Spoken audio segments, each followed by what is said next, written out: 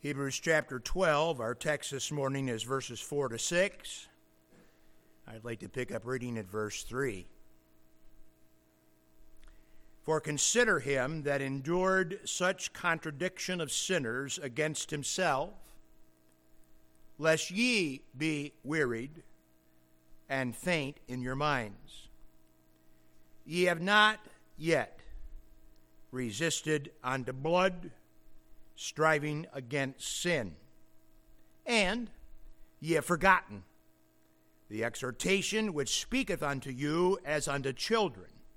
My son, despise not thou the chastening of the Lord, nor faint when thou art rebuked of him. For whom the Lord loveth, he chasteneth, and scourgeth every son whom he receiveth. Father, this morning we are thankful to be able to prepare our hearts for the fellowship of the Lord's table with a reminder of our status before you as children. Children of God by faith in Jesus Christ. And because of that, it is imperative, as this table reminds us, that we remember that we are dealt with by you, the heavenly parent, as your own children, even when we do not honor you as our heavenly Father.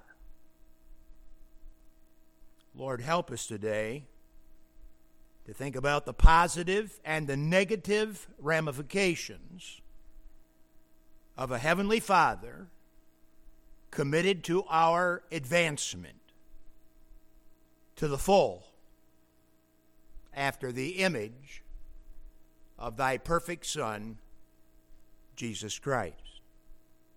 This we pray in Jesus' name and for his blessed sake. Amen. I forgot. You forgot to feed the dog? You forgot to brush your teeth? You forgot to make your bed?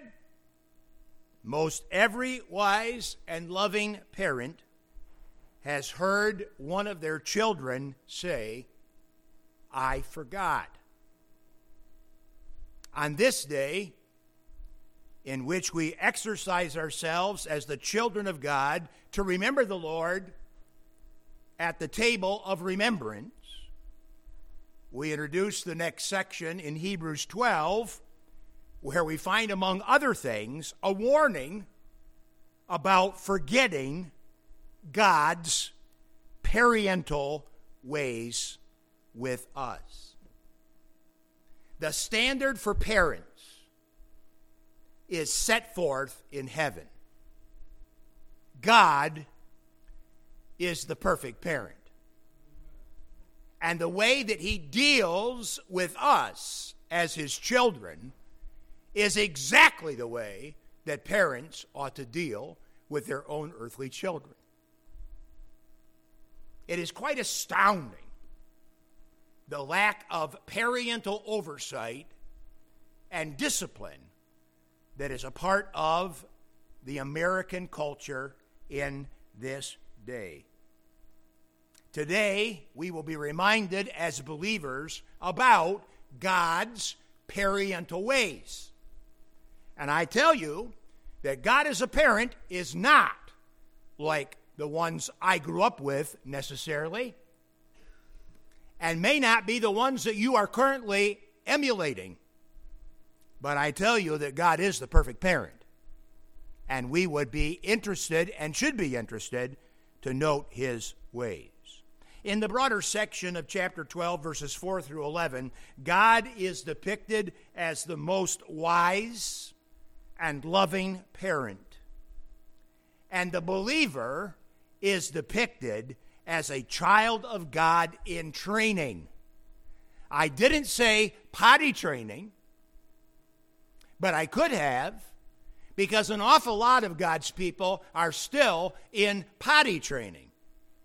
But nonetheless, well beyond potty training, there is a spiritual comparison of being trained as a child of God. Now, the word training is the best English word I know with which to work in and through this portion because of the repeated use of the Greek word paidion, which means child training, child instruction, or child discipline. Paul told the Christian parents in Ephesus not to provoke their children to anger, but to bring them up in the nurture and the admonition of the Lord. The word nurture in Ephesians 6:2 is paidion. Bring them up in child training and admonition.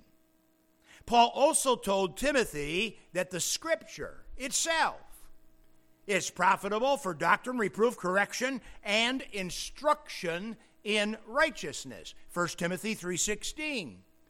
In that text, the word instruction is likewise translated from paidion. In our Hebrew text, we will find not once, not twice, not three times, but more, the Hebrew word paidion as translated chasten. It is the Greek word for child training, and it covers the broad spectrum of the parental task in both formulating and correcting their children's behaviors. We live in a day when parents believe that children ought to honor them because the Bible says children obey and honor your parents. But parents in our day do not train their children to honor their parents. And it is the parents' responsibility to train their children to honor mom and dad. That training is the responsibility of the parents. Good parents train their children. They don't just teach their children. They train their children. Teaching, the biblical word teaching, most often has to do with the positive side of formulating, of forming things, informing and formulating things in the life of another. The idea of chastening, the idea of correcting, the idea of discipline is thought to be a separate and a different thing. And yet, really, teaching and training come together in this one concept of paidion. And the heavenly parent, of whom our Scripture encourages us not to forget his parental ways. Again, in the broader section here, God is depicted as the most wise and loving heavenly parent. And the believer is depicted as a child of God in training. And so we're beginning today to think about our training as saints, or saint training. Holy ones in training. You can actually see that in the text as we get to it next week, verse 10. It says, "For they verily for a few days chastened us after their own pleasure, but he, God, for our profit, that," here comes the goal of God's child training, "we might be partakers of his holiness." We'll get back to that in just a moment. The first thing I want you to see from verse 4, "Ye have not resisted unto blood, striving against sin." The first thing I want you to see from verse 4 is that reminiscence of the cross. Having been commanded in verse 3 to consider Christ, to contemplate continually Christ in the particular way in which he endured the cross as a means to our mental stability and endurance of faith. Now in verse 4, the Hebrews were reminded that they had not yet suffered to the same extent of blood and death in their stand against sin as did their Savior. It's kind of an unusual thing for a Bible leader to write, but under inspiration, the Bible writer says, living for Jesus hasn't killed you. Living for Jesus hasn't killed you. When Sherry decided some years ago that she would hand-stitch a queen-size quilt for each of our personal family members, I had no idea how labor-intensive that would be. The one quilt has already survived 5 Florida hurricanes, having the equivalent, that one quilt has the equivalent of 17 football fields length of thread stitched into it. Every hand stitch done by my honey. One winter day, before completing her last and final quilt, when I came home for lunch, I found her in the bathroom taping up her fingers. Her loving needlework that day had drawn blood by diligent effort. But blood drawn is not blood shed. Blood drawn means you need a bandage. Blood shed means you need a coffin. When the Lord Jesus took his stand against our sin, it cost him his life's blood. You have not yet resisted sin in your personal case to the place that has killed you. Now, diligent effort of the Lord Jesus in opposition to our sin certainly ended in bloodshed. He died for our sins. His faithfulness went all the way to the cross, lifted up, as it is in the text before the Hebrew Christians, to remind them of their own struggles against sin and self-serving, and that it had not yet killed them. Although martyrdom for a believer is never completely off the table in the will of God for some believers. The cross is not only central to our correct understanding of the gospel and the doctrine of justification, but the cross is central to our correct understanding of faithfulness and endurance and the doctrine of sanctification. Remembering the cross is not only thanking God that you have been saved from the penalty of your sin, but remembering the cross is also the central truth upon which you understand the great necessity of your cooperation with God to live in power over sin until the day that you're removed from the presence of sin. It is the perfect demonstration of trust and obey.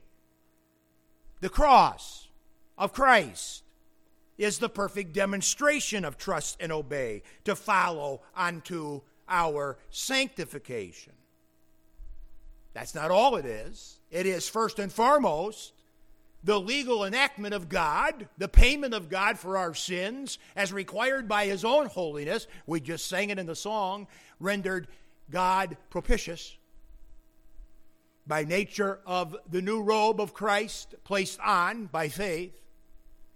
God has been rendered propitious or satisfied because of the death of his Son. That is the news of our justification. That is the gospel that is preached from the table of the Lord, to be sure. But the gospel that is preached not only has a direct effect upon our standing, our justification, our legal posture in righteousness before God, not our own or an alien righteousness, but it also, indeed, the cross also is a perfect demonstration of the Lord's own trust and obey for us to follow in the pursuit of sanctification. The cross, the central truth of salvation. the cross, the central truth in our sanctification. Secondly, as saints in training, we need to remember the faithful communication of God's activity in the life of his children. Verse 5, and ye have forgotten the exhortation which speaketh unto you as unto children. Children being huios, or sons. Then comes a quote from Proverbs 3, 11 and 12. My son, despise thou not the chastening of the Lord, nor faint when thou art rebuked of him. For whom the Lord loveth, he chasteneth, and scourgeth every son whom he receiveth. Proverbs 3, 11 and 12 is therein quoted to inform believers of exactly what God is up to in our lives during the days of earthly sojourn. Our communion instructions say this to us: judge yourselves.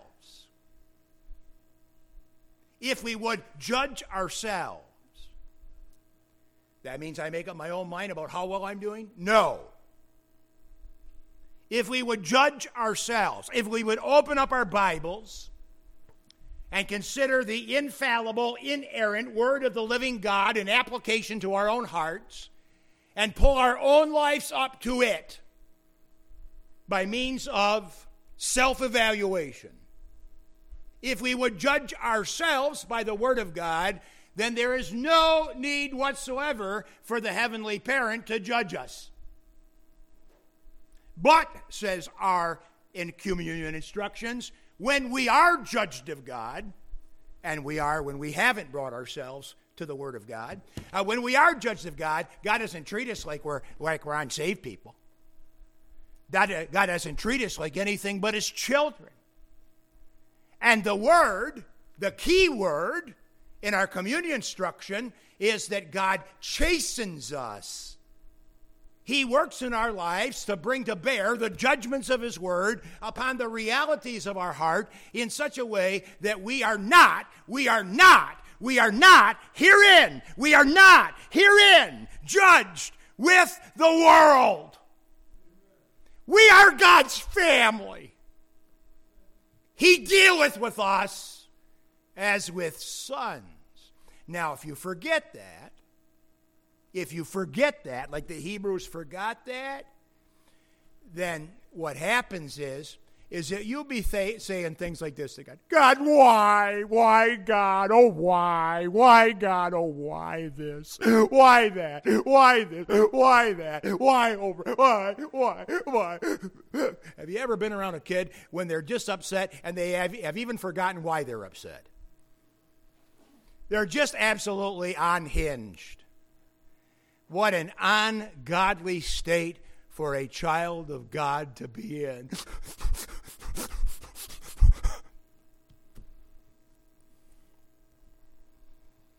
You have forgotten that God is a wise and loving parent.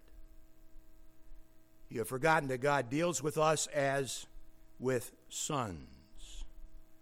Proverbs chapter 1 to 9 are referred to as the Davidic Proverbs because Solomon simply rehearsed the wise things that his father David had taught him as a child. Therefore, the exegetical key to the first 9 chapters of Proverbs is the repeated use of the term of fatherly endearment, my son. My son this, my son that. Proverbs 1 to 9 is a unique section of the Word of God, all directed towards a son from a loving and wise parent. David taught Solomon, listen, David taught Solomon that God was the all-wise and all-loving heavenly parent that actively nourishes, instructs, and corrects his children.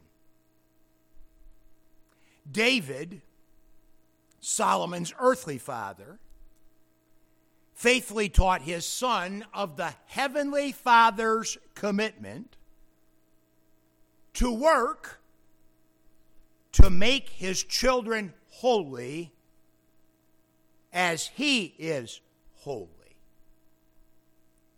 That communication, Proverbs 3, 11, and 12, is quoted here to the Hebrews to remind them of the Heavenly Father's ongoing work in the life of every believer to make them holy as he is holy.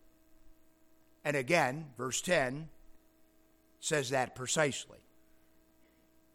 We add to the exhortation of remembering the cross the idea of remembering this communication of the Father's work to make us holy. What is God up to in your life? What is God up to in my life? He's up to making us be more like Christ. He's up to making us holy as he is holy. That we would better bear the characteristics of the Heavenly Father's family. Number 3, and quickly, as saints in training, let's remember the connection of training and parental love. Verse 6, for whom the Lord loveth, he chastens. Whom the Lord loveth, he disciplines. Whom the Lord loveth, he trains.